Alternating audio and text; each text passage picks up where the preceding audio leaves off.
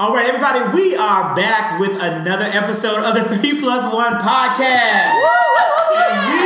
Cheers, right? And absolutely. So, you know what, Tracy? This is always, for me, one of the highlights of the year. And why is that? Because I'm getting a chance to engage with the women of the Lemon Pepper Wet podcast. That's this week's guests. We have Bethany. Hi. And Christina. Hello. Joining us, this is the third season of the podcast and the third Congratulations. time. Thank you. And the third time these ladies have sat in the third seat to guys, and they always come around this time of year. You know, I consider them to be our entertainment correspondents. I like that. And I welcome that. Sure. You welcome it. Now, Christina welcome says she didn't like it. Tell us why you don't like that. Well, no, it's not that I don't like it because you're giving us a title. I'm always afraid that I'm not going to stand up to the rise to the occasion. You are the occasion. Having you ladies on the show, you guys are the occasion. Absolutely. So, give us a little bit, tell us kind of what's happening now with the Lemon Pepper Wet podcast, because, I feel like your podcast and 3+1 is linked. It's we're tethered. We're tethered. I think we haven't put out our episode November. Yeah, the last episode was November. You guys had a really great episode when your president, Don John, hashtag not my president, came to Atlanta to recruit your people. Right? That's right. Our family. And it was our great. cousins. And you had one episode. Actually, I haven't had you pop into my feed since. Okay, I feel like that's shade, but also, So many guests. I think that's accountability is what, that's what I choose to look at that as. Right. Good word. I mean, we had a little hiatus. The holidays happened. I feel like the holidays is usually my personal busiest season. Just general Q4, the fourth quarter of the year. It's touch and go. That is the down season for there's not much going on. That's when we go on hiatus. So we're gearing up. Y'all went on hiatus. We did, but we'll be back very, very, very soon. And I think we got some new hot shit coming. Yes, we're going to have some guests this season. I think at this point, 3+1, we're waiting. We want to be there. Exactly, but I think at this point, everyone knows Christina and I's dynamics. And it's always nice to have another point of view. Right. It's always nice when we have male guests for an even different point of view to kind of mix it up. So, I mean, you'll just have to stay tuned. Stay locked in.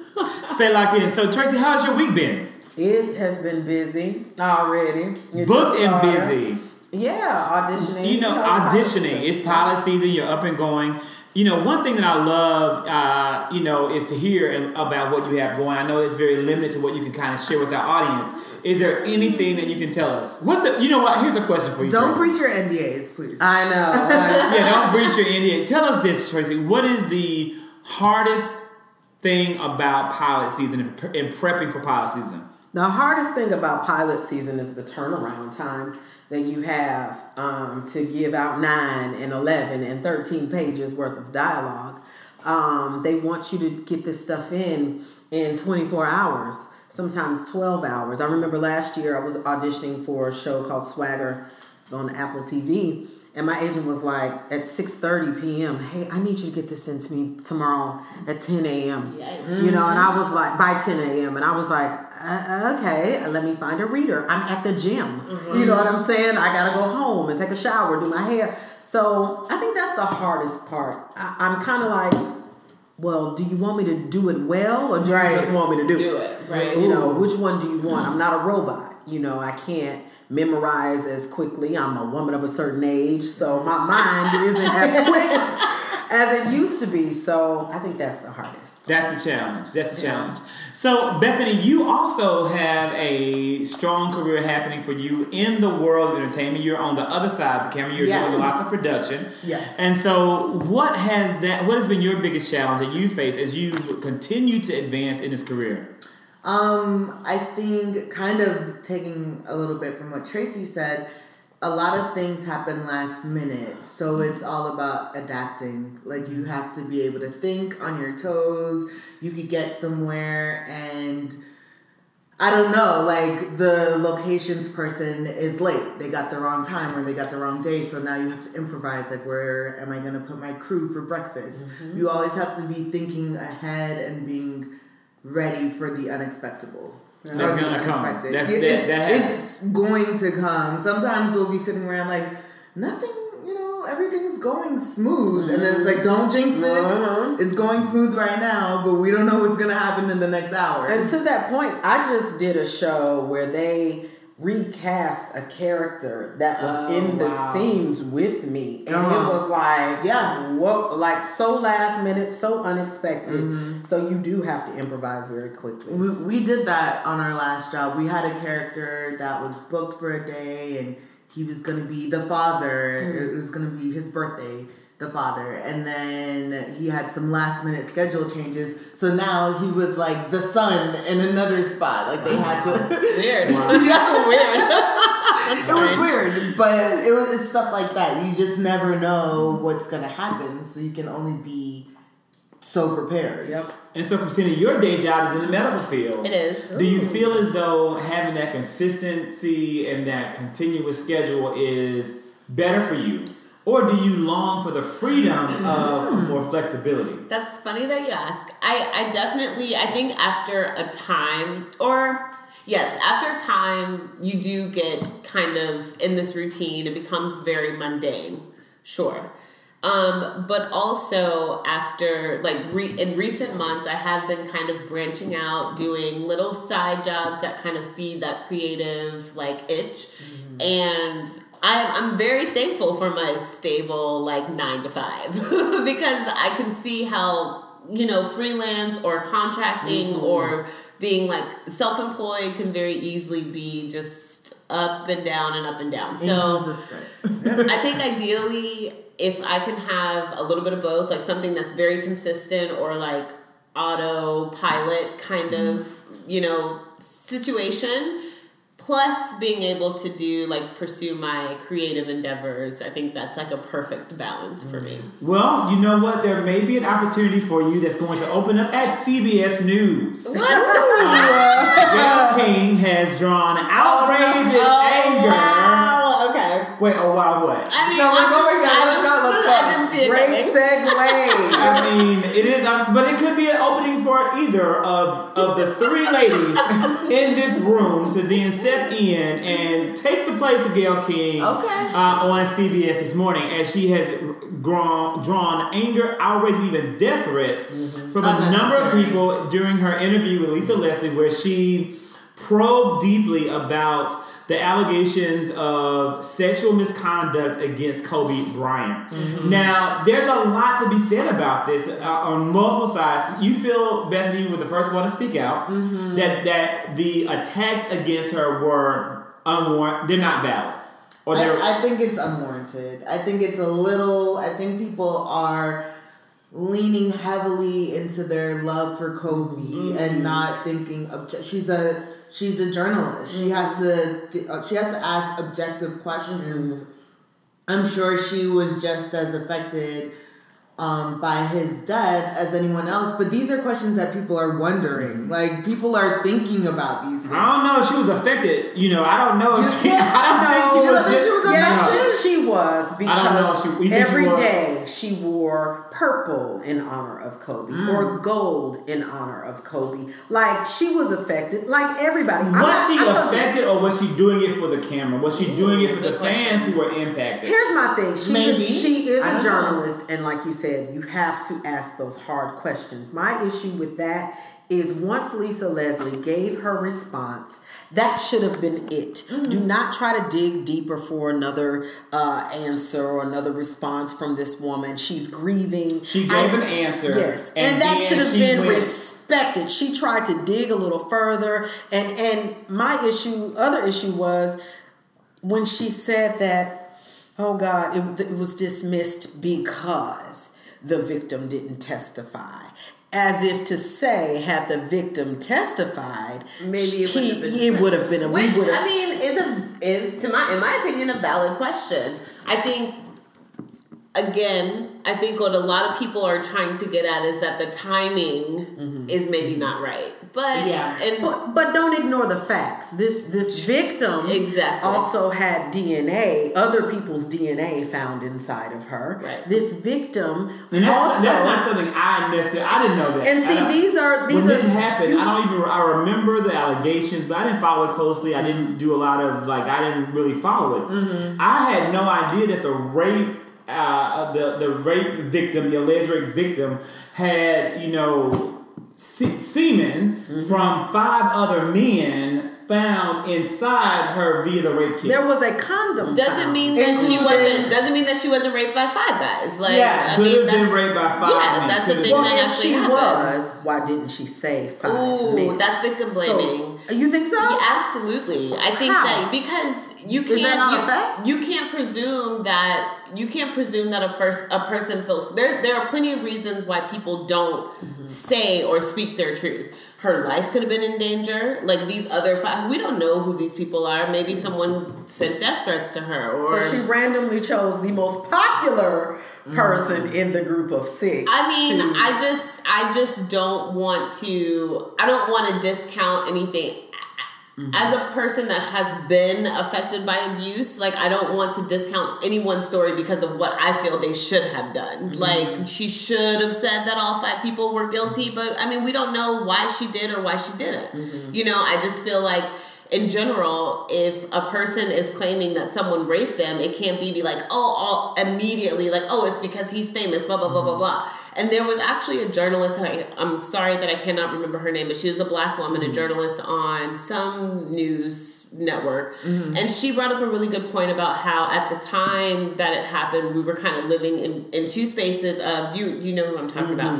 We were living in 2 spaces of white families telling their white daughters, don't fuck around with black men because you had this situation of O.J. Simpson, he's gonna kill you, he's gonna murder you. But then we also have black families telling their black sons, don't have sex with white women because of Emmett Till. Yeah. You know what I mean? So it's a very fine line of is this a situation where, like you said, she's just crying wolf because she sees an opportunity?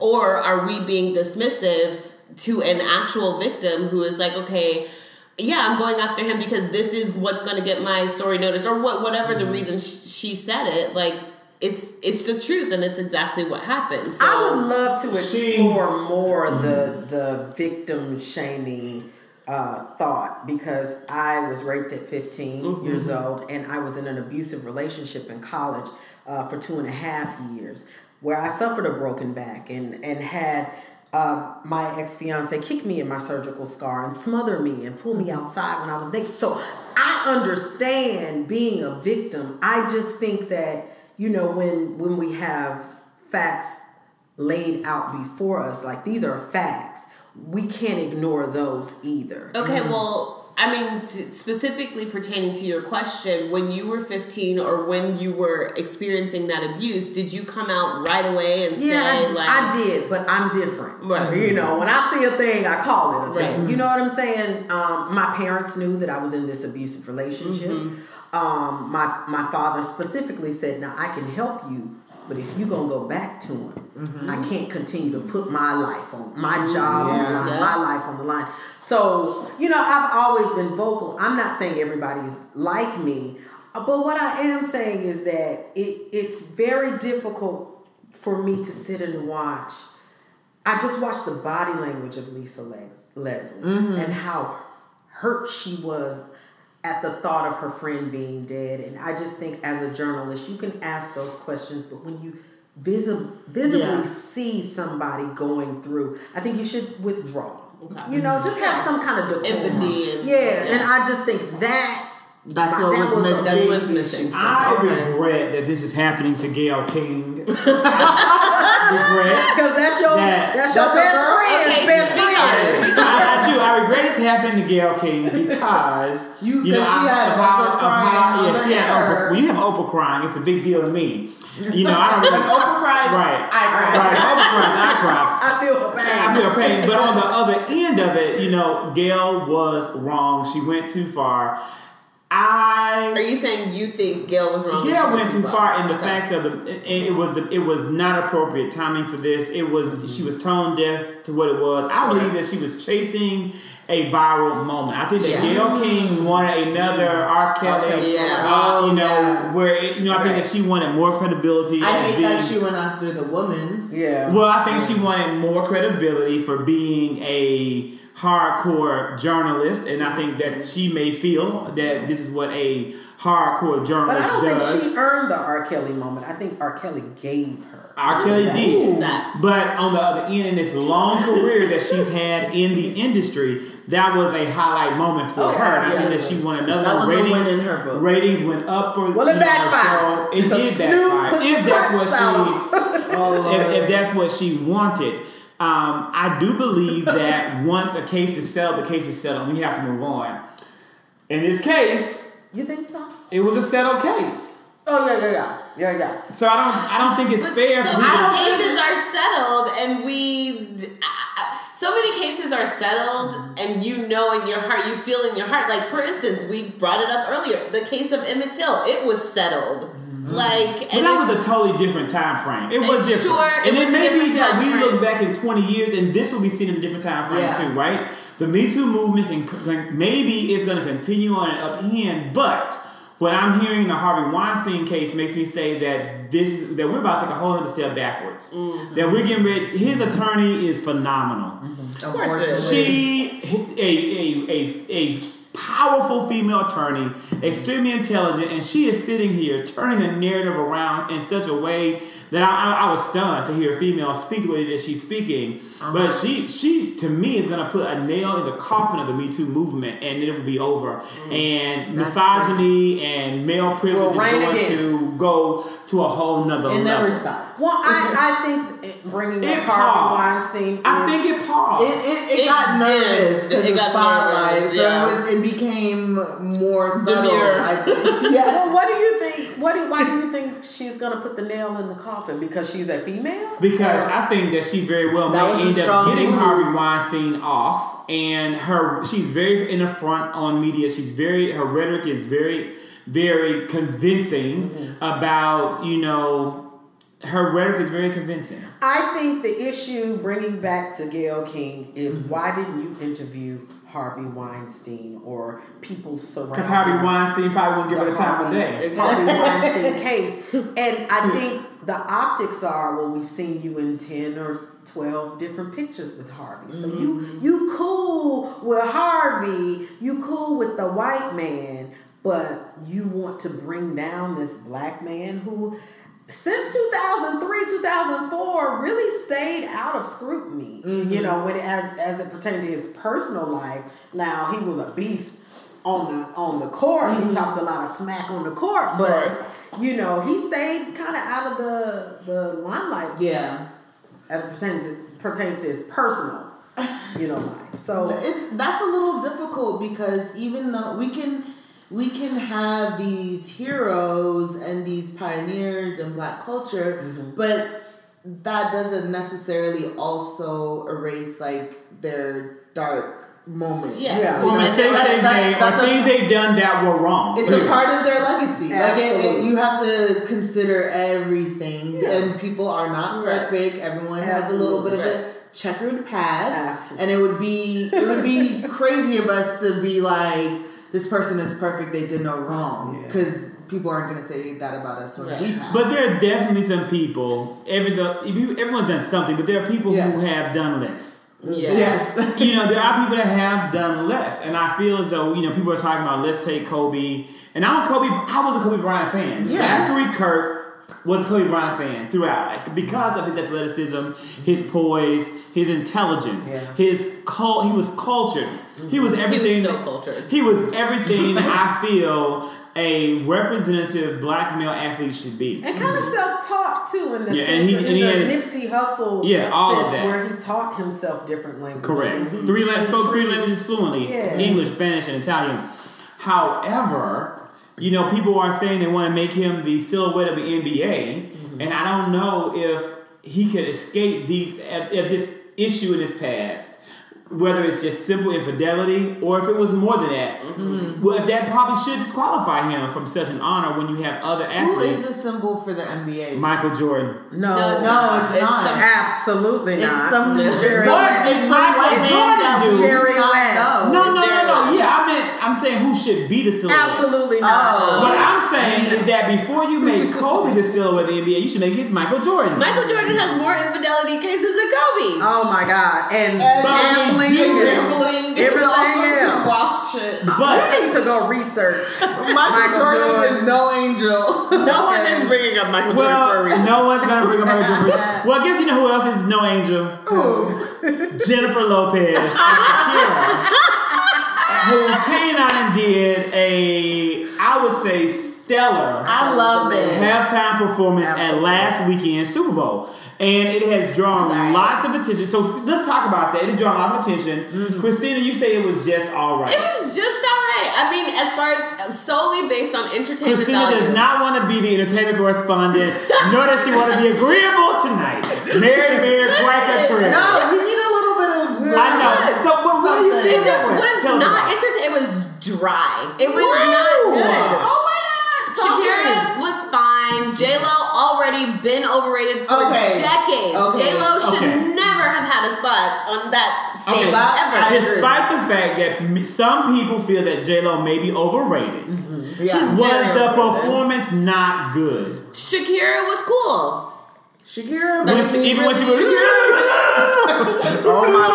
That was weird. Y'all, what was that? That was It's a real thing. She was the spirit of the spirit of the movement. The body roll got into her. Okay. And she did Are you making this up or are you know this for fact? I know this. Okay. I love Shakira. I thought she made me want to go back into her discography. And Okay, be exactly. And that's how I felt about Shakira's You don't understand. That's You don't what it understand what should she's talking about. If you don't speak Spanish. That's not true. I speak enough Spanish. Or Okay. I don't need to. Senora Morero did a great job. Bitty bitty bum bum. Now I know that's Selena, but I'm just saying. Right. I would have preferred to see Selena. Honestly. I don't know enough. A holograph. I would have been fine with that. I thought they did a great job at paying homage to the Latin culture. They were in Miami. I thought they were very even with Jennifer Lopez's subtle.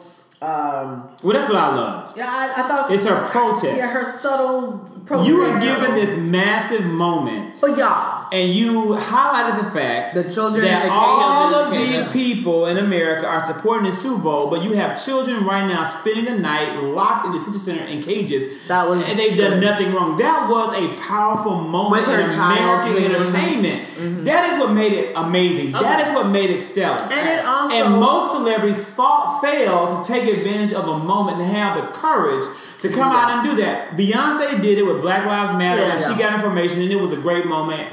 And Jennifer Lopez and Shakira, but more Jennifer Lopez extended that. And you got to give her credit for that.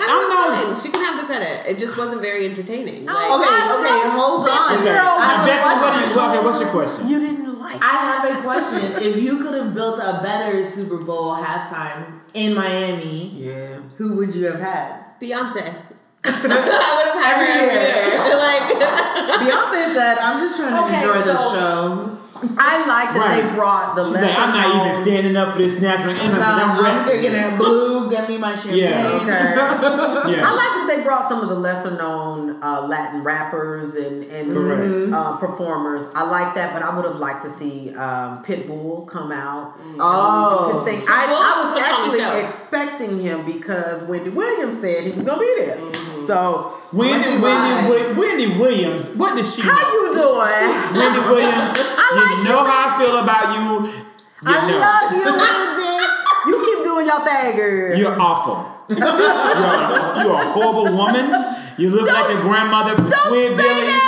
And I want you rolled off. You're like Grandma Squidbilly. That's what you look like, Wendy Williams. You're a horrible woman. And back to our regular. And you have no talent. And neither does Charlamagne the God.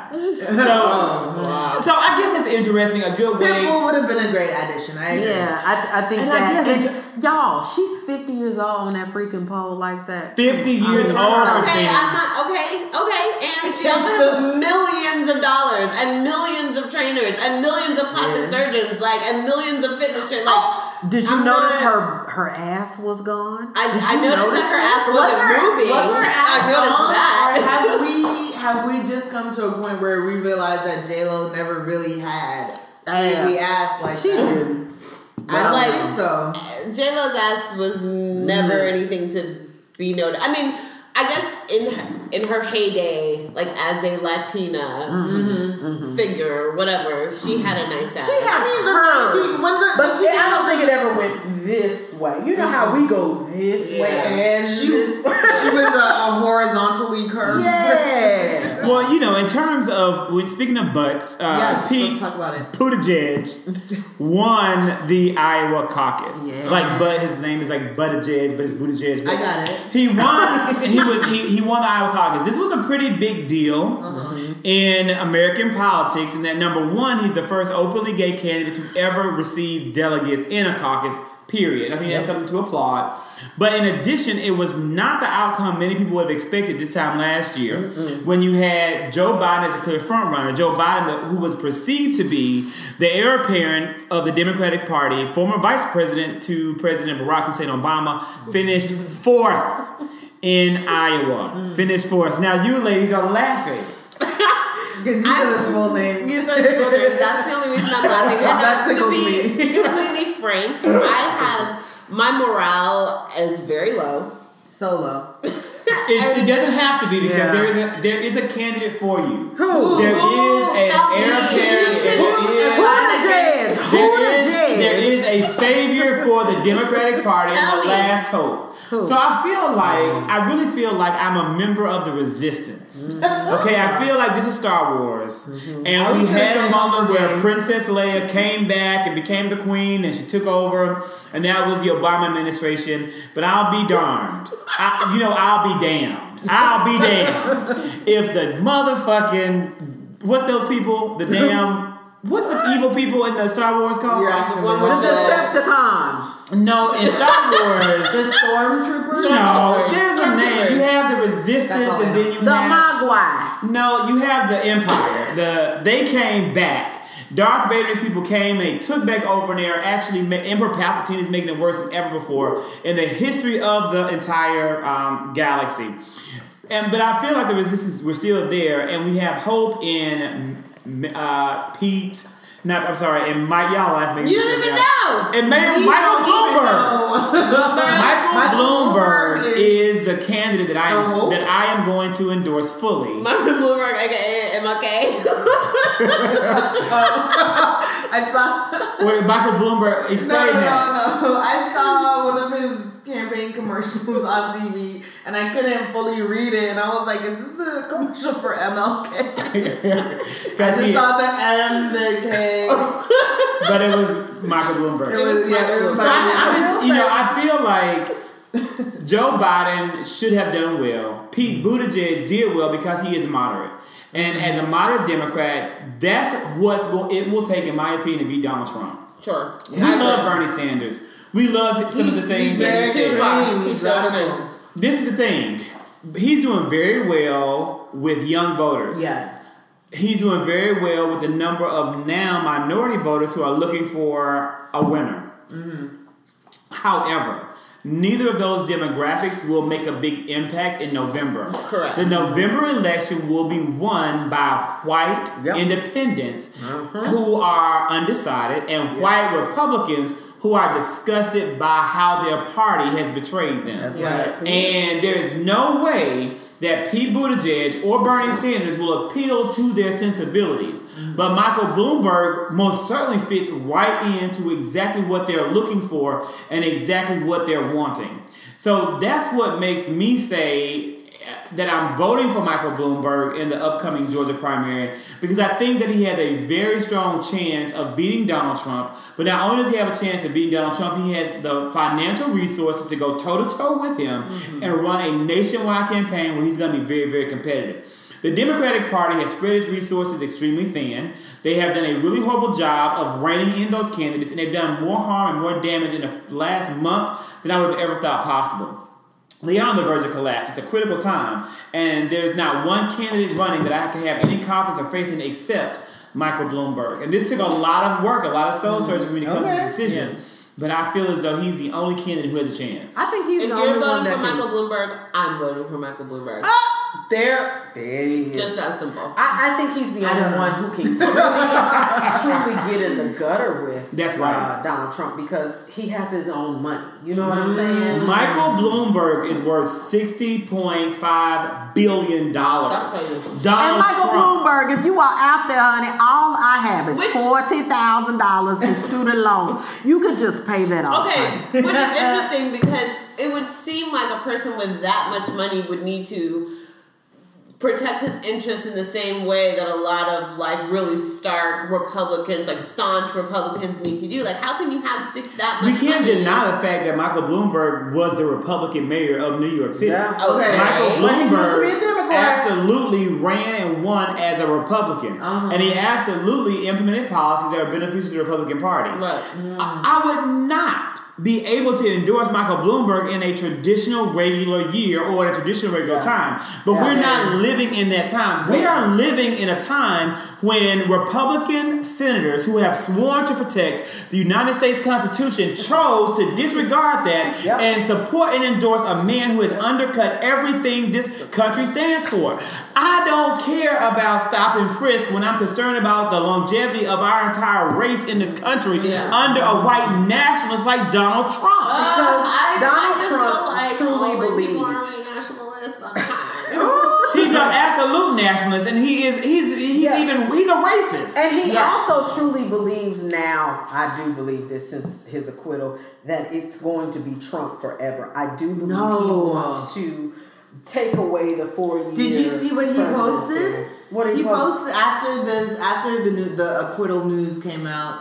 He posted a string of tweets that were very pompous, very, very obnoxious.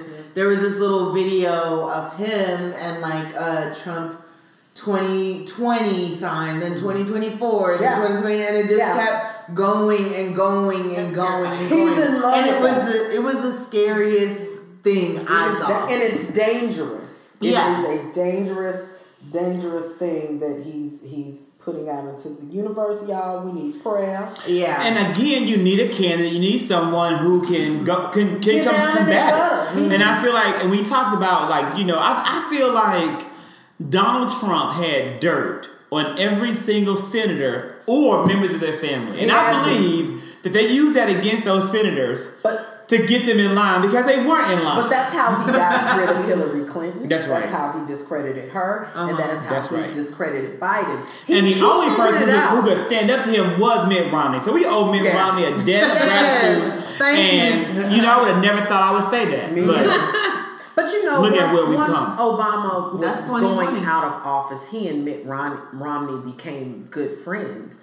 And to me, that was like an olive branch saying, hey, I know we're on two different sides, but we can still run this country together. And I think Mitt Romney understood that after he left because he had a little come to Jesus moment.